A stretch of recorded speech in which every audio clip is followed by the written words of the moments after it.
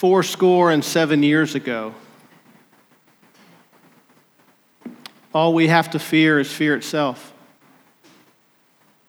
Ask not what your country can do for you, but ask what you can do for your country. I have a dream. Remember this one? Mr. Gorbachev, tear down that wall. See, these are words that have helped to change the world. Will you marry me? So, the next one I can't say, I want a divorce. I love you. I hate you. I'm so proud of you. You're such a disappointment. It's a boy. It's a girl. It's stage 4.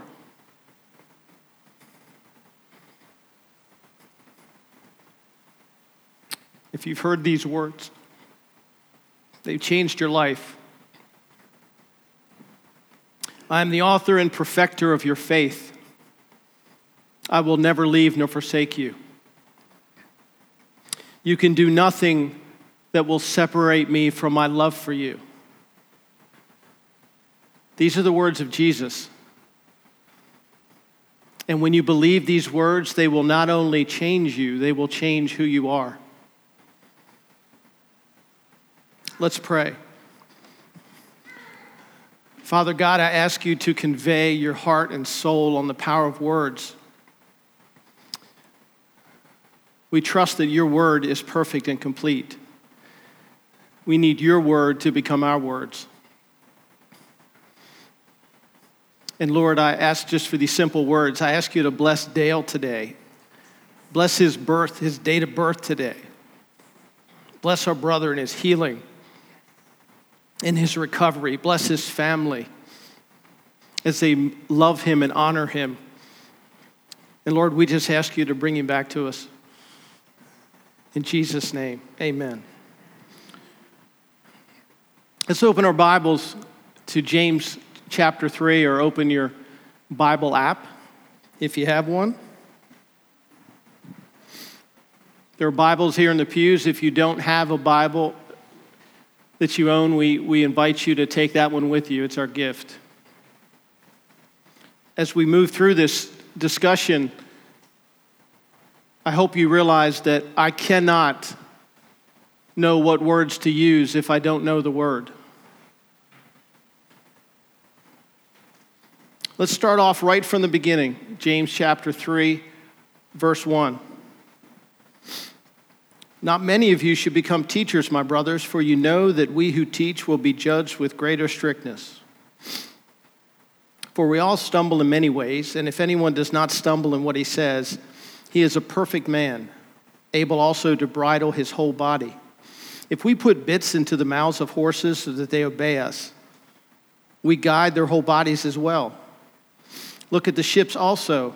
Though they are so large and are driven by strong winds, they are guided by a very small rudder, wherever the will of the pilot directs. So also the tongue is a small member, yet it boasts of great things. How many of you knew we were going to be talking about James 3 today? See, that's why the rest of y'all showed up, because you didn't know we were going to be talking about James 3 today. But I want to say to you that the more I studied and prayed through this, my natural inclination is to say, oh, James 3. As Todd would say, we're going to step on somebody's toes this morning. But I want to say to you that James 3 is an invitation to power as well. It is not just a condemnation. It's a revelation to the power of the tongue. It's just a question of how we use it. So these verses begin with an encouragement that the tongue is a small member, but it boasts of many great things. It's like a small rudder to the ship that drives this huge ship. It's just wherever the pilot directs it. That's the picture James wants us to have of the power of the tongue. It also says that if I can gain power over my tongue, I can control anything about me. Have you ever thought of that? If I can control my tongue, I can handle my choices and my decisions and my actions. That if I can nail that one, everything else is going to look different. On a personal note, I've noticed for the last 40 years of dieting and trying to ride the ups and downs of my love of food, my idolship of food, it's interesting that when I can control my tongue with food, it's amazing how the rest of my life seems to be more in order. It's another power of the tongue. It's not about communication, but those little taste buds can drive the train. I asked my wife yesterday, what's the leading cause of diabetes? The tongue. See, some of y'all didn't get that one. So how many of you thought you were going to get beat up today? As soon as you heard James chapter 3. We know Pam did because she, bless God, thank you for coming, Pam, because this is Pam's favorite and least favorite scripture. Just remember, as we're going through this, whenever God gives us powerful correction, he also gives us powerful encouragement. Correction and warnings are never condemnations. Unless we're going to stay there, it becomes a condemnation. But this is an invitation that we can change. So here's what we know so far. The tongue has power. Well, that's a great place to start. So now he's going to give us some more instructions. Let's go to the next verse 6. How great a forest is set ablaze by such a small fire. And the tongue is a fire, a world of unrighteousness. The tongue is set among our members, staining the whole body, setting on fire the entire course of life, and set on fire by hell. For every kind of beast and bird, of reptile and sea creature can be tamed and has been tamed by mankind. But no human being can tame the tongue. It is a restless evil, full of deadly poison.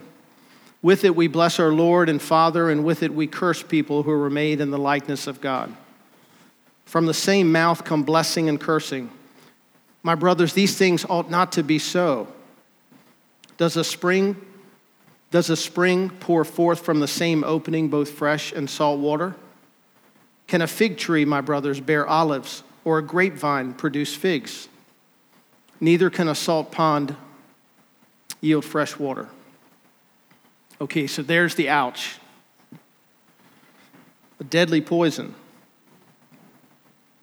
Have you ever heard that expression, salty tongue? That's kind of an old expression, salty tongue. I used to have a salty tongue. I grew up working in kitchens, and some of my family members who will remain nameless had some salty tongue as well. When you're in that environment, you begin to think that that's the only way you can talk and communicate. That's the only way you can be heard. Salty tongue, using cursing and sarcasm. The truth is, I look back on that time in my life, not that it still can't happen, but I just wanted to find a way to be heard.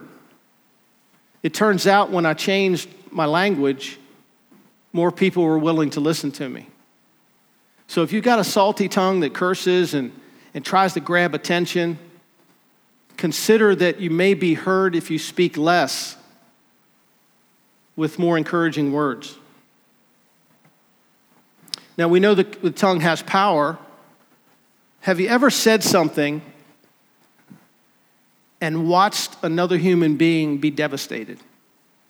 Have you ever said something to a child or to another adult where your words just killed them?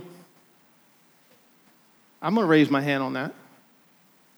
There's 3 of us here. Thank you for your honesty. See, I'm not looking to make anybody feel bad. You just need to recognize the power you've been given as a gift of God. It's just a question of how we're going to use it. The tongue has the power to kill. It can kill other people. It can also kill you.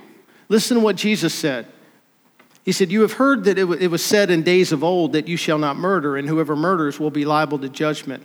But I say to you that everyone who is angry with his brother will be liable to judgment. Whoever insults his brother will be liable to the council. And whoever says you fool will be liable to the hell of fire. See, unbiblical self-talk, how you talk to yourself and how you talk to other people, can kill you. What is Pastor Eric's one of his favorite questions? When life pushes you, whatever comes out of you is what you're full of. If somebody else pushes you, whatever comes out of you is what you're full of. It's either grace or lack of grace. Here's one that'll kill you. Woman, I'm a grown-at. See, y'all thought I was going to say it, didn't you? See, I got my tongue. But trying to make a point, trying to promote yourself. I asked a client one time, what's the biggest message you got out of childhood? Is there a theme? Yeah, the theme was, I'm a piece of crap. That's all I've ever heard, and that's all I've ever known. See, somebody else's talk became their self-talk, and it was killing them. Praise God, they know the truth now. So it has the power to kill, but here's some good news. The tongue also has the power to heal. Have you ever said a kind word to somebody and make them cry? If you haven't, you should try it. It's really cool. When you hit them on a bad day and you just tell them how amazing they are, and you know the best time to do it? Oh, this is awesome. When they really screw up. When they've done something that you just can't believe anybody would do that. Go speak a word of encouragement into them. Blow up some life into them and watch what happens. I promise you, other people or themselves are probably already beating themselves up enough. You might be the life that comes to the party that actually springs forth new fruit. I'm not saying we shouldn't offer correction where it's needed. That's godly too. But if you look around and somebody's already dying and they already feel bad, you don't necessarily have to jump into the pit. Your encouragement reaches down and brings them out of the pit so they can begin to change. I believe that's how true change occurs. 1 Thessalonians 5 says, therefore encourage one another and build one another up just as you are doing. I've seen it in this church.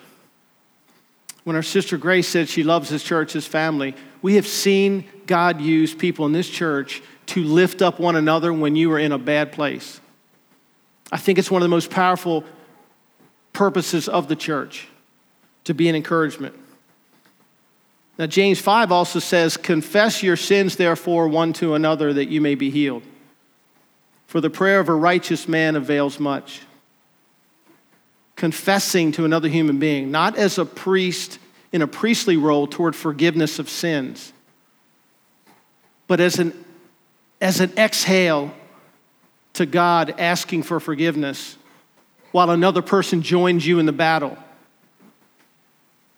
See, if you receive forgiveness of sins from somebody else, if you receive that confession, that is a sacred honor. Don't use it to beat them up. Use it to join them so you both can get out of the pit and walk together. So when you have a chance to beat somebody up because they messed up, what generally comes out of you? Is it condemnation or is it encouragement? You can make that change at 11 o'clock this morning. You can decide, I'm going to be an instrument of encouragement, not of condemnation. And yes, you're going to mess up. You're going to lose your cool. Somebody who you just expected would never do something, they're going to mess you up. Ask forgiveness, ask God's strength, get back up on the horse, and start riding again. Everybody's going to let us down. We're human, amen? But you may be the opportunity to breathe life into somebody who is otherwise dead. And God wants you to be that instrument. There's one more. The tongue has the power to kill, the power to heal, but it also has the power to save. Romans 10:8 says, the word is near you, in your mouth and in your heart. That is the word of faith that we proclaim. Because if you confess with your mouth that Jesus is Lord and believe in your heart that God raised him from the dead, you will be saved. See, there's a believing and there's a confessing in that. For with the heart one believes and is justified, and with the mouth one confesses and is saved. Remember a few years ago, the talk of this country and all the world was we were looking for weapons of mass destruction. Remember that term, mass destruction? I could have raised my hand. I carry with me a weapon of mass destruction.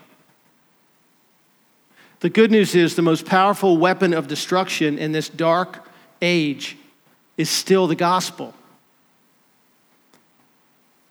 If you're a believer, you carry the hope of Jesus on your tongue. The ability to speak life into somebody when they're down, to speak life when they're potentially dead and blind in their trespasses. I don't want to put you all to sleep with just this notion, okay, my tongue is bad, I got to do it for good. Do you realize what you can do for good with your tongue? You have a sphere of influence around you. These are people God has put in your stead. He has ordained that there are people around you that you can either bless or curse. Frankly, it usually starts with family, and they're the hardest. Amen. Can I get an amen on that? The family, that's the testing ground, isn't it? This chapter can leave us kind of overwhelmed with, okay, I know the tongue's powerful, but I don't even know what to do with it. I don't know where to start. So I can use it for His glory or for my destructive tendencies, whatever mood I'm in. So then he finishes this chapter with what do we do with all this? Verse 13. Now he shows us where wisdom comes from. Because you can't use your tongue well if you don't have wisdom. Who is wise and understanding among you? By his good conduct, let him show his works in the meekness of wisdom. But if you have bitter jealousy and selfish ambition in your hearts, do not boast. Do not boast and be false to the truth. This is not wisdom that comes down from above, but is earthly, unspiritual, and demonic. For where jealousy and selfish ambition exist, there will be disorder and every vile practice. But the wisdom from above is first pure, then peaceable, gentle, open to reason, full of mercy and good fruits, impartial and sincere.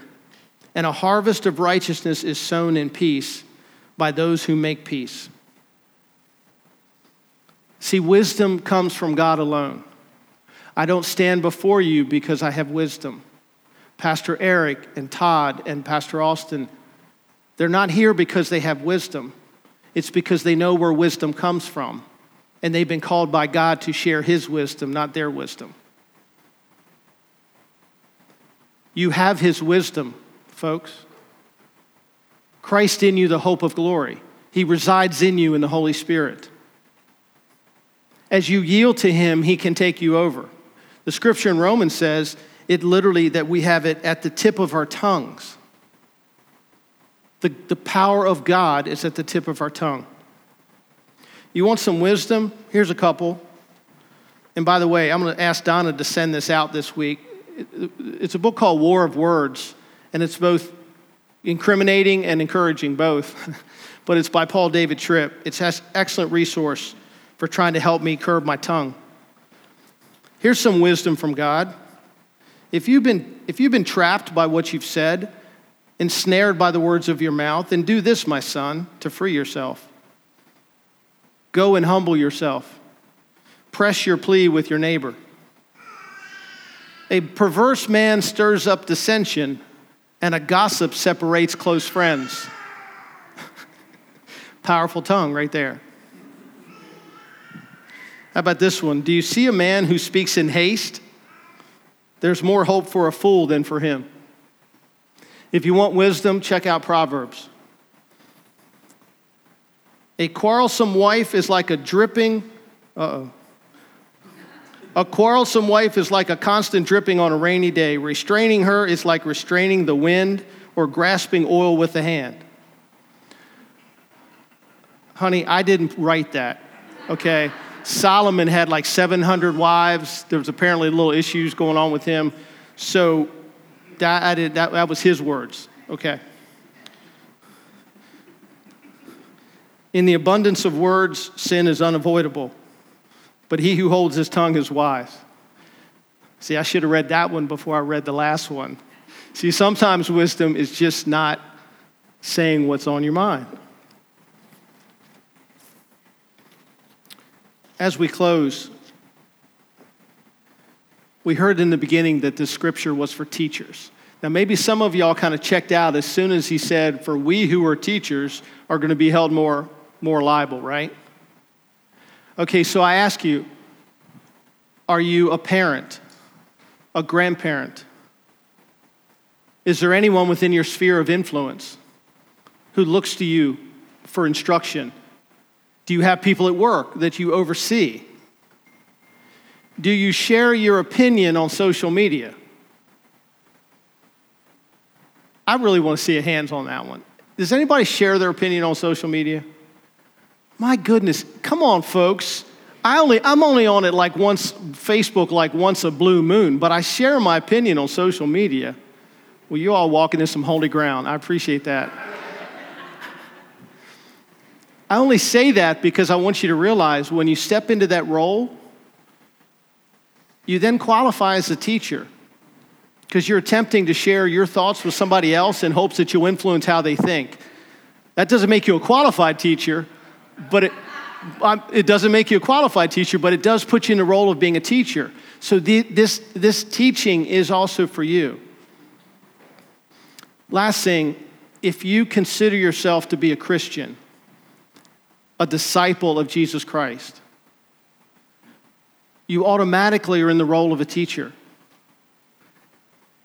How you respond to things, how you think through things, other people are watching. You are the light into a dark world. Some of you are doing that really well, and the rest of us are still a work in progress. But you are a teacher to somebody who's watching you. Essentially, you're a walking billboard for Jesus Christ. Now, that's kind of a scary thought, but I want you guys to be encouraged this morning. You carry with you a powerful instrument of healing. It can also be a powerful instrument of death. But if you wield it well, you may even see others saved through your application. So as we close, I would like you to close your eyes as we pray. And if you don't remember anything else I've said this morning, I'm going to ask you to remember this principle of the tongue.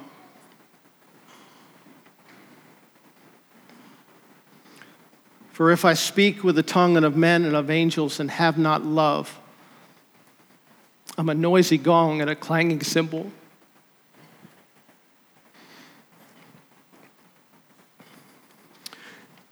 If I understand all mysteries and have all knowledge and even know all prophecies, and if I have all faith, even as to move mountains and have not love, I am nothing. So, Father, we come to you this morning just overwhelmed by the power that you have bestowed upon us. And we ask you, Lord, where we have used that to hurt people, we just ask you for forgiveness.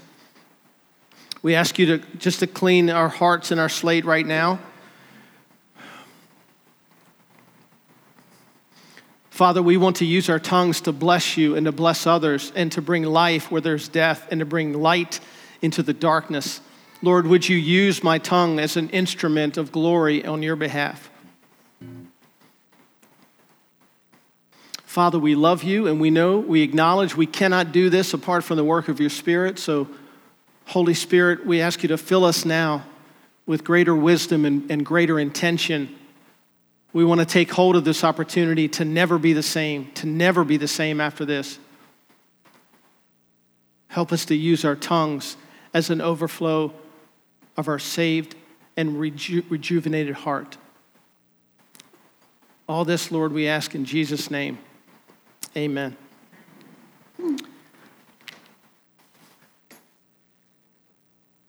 Shut me off. We're going to ask you as we come to communion this morning, maybe consider hitting a reset with your language, with how you speak to everybody. It's a beautiful opportunity to share love. So as you come forth, rejoice also in that Jesus has died so that you would have new life, and he would give you victory over the tongue, which no man can tame through his own sheer will. We also ask you to consider, for those regular attenders, to give back a portion of what God has given you. So come now and receive.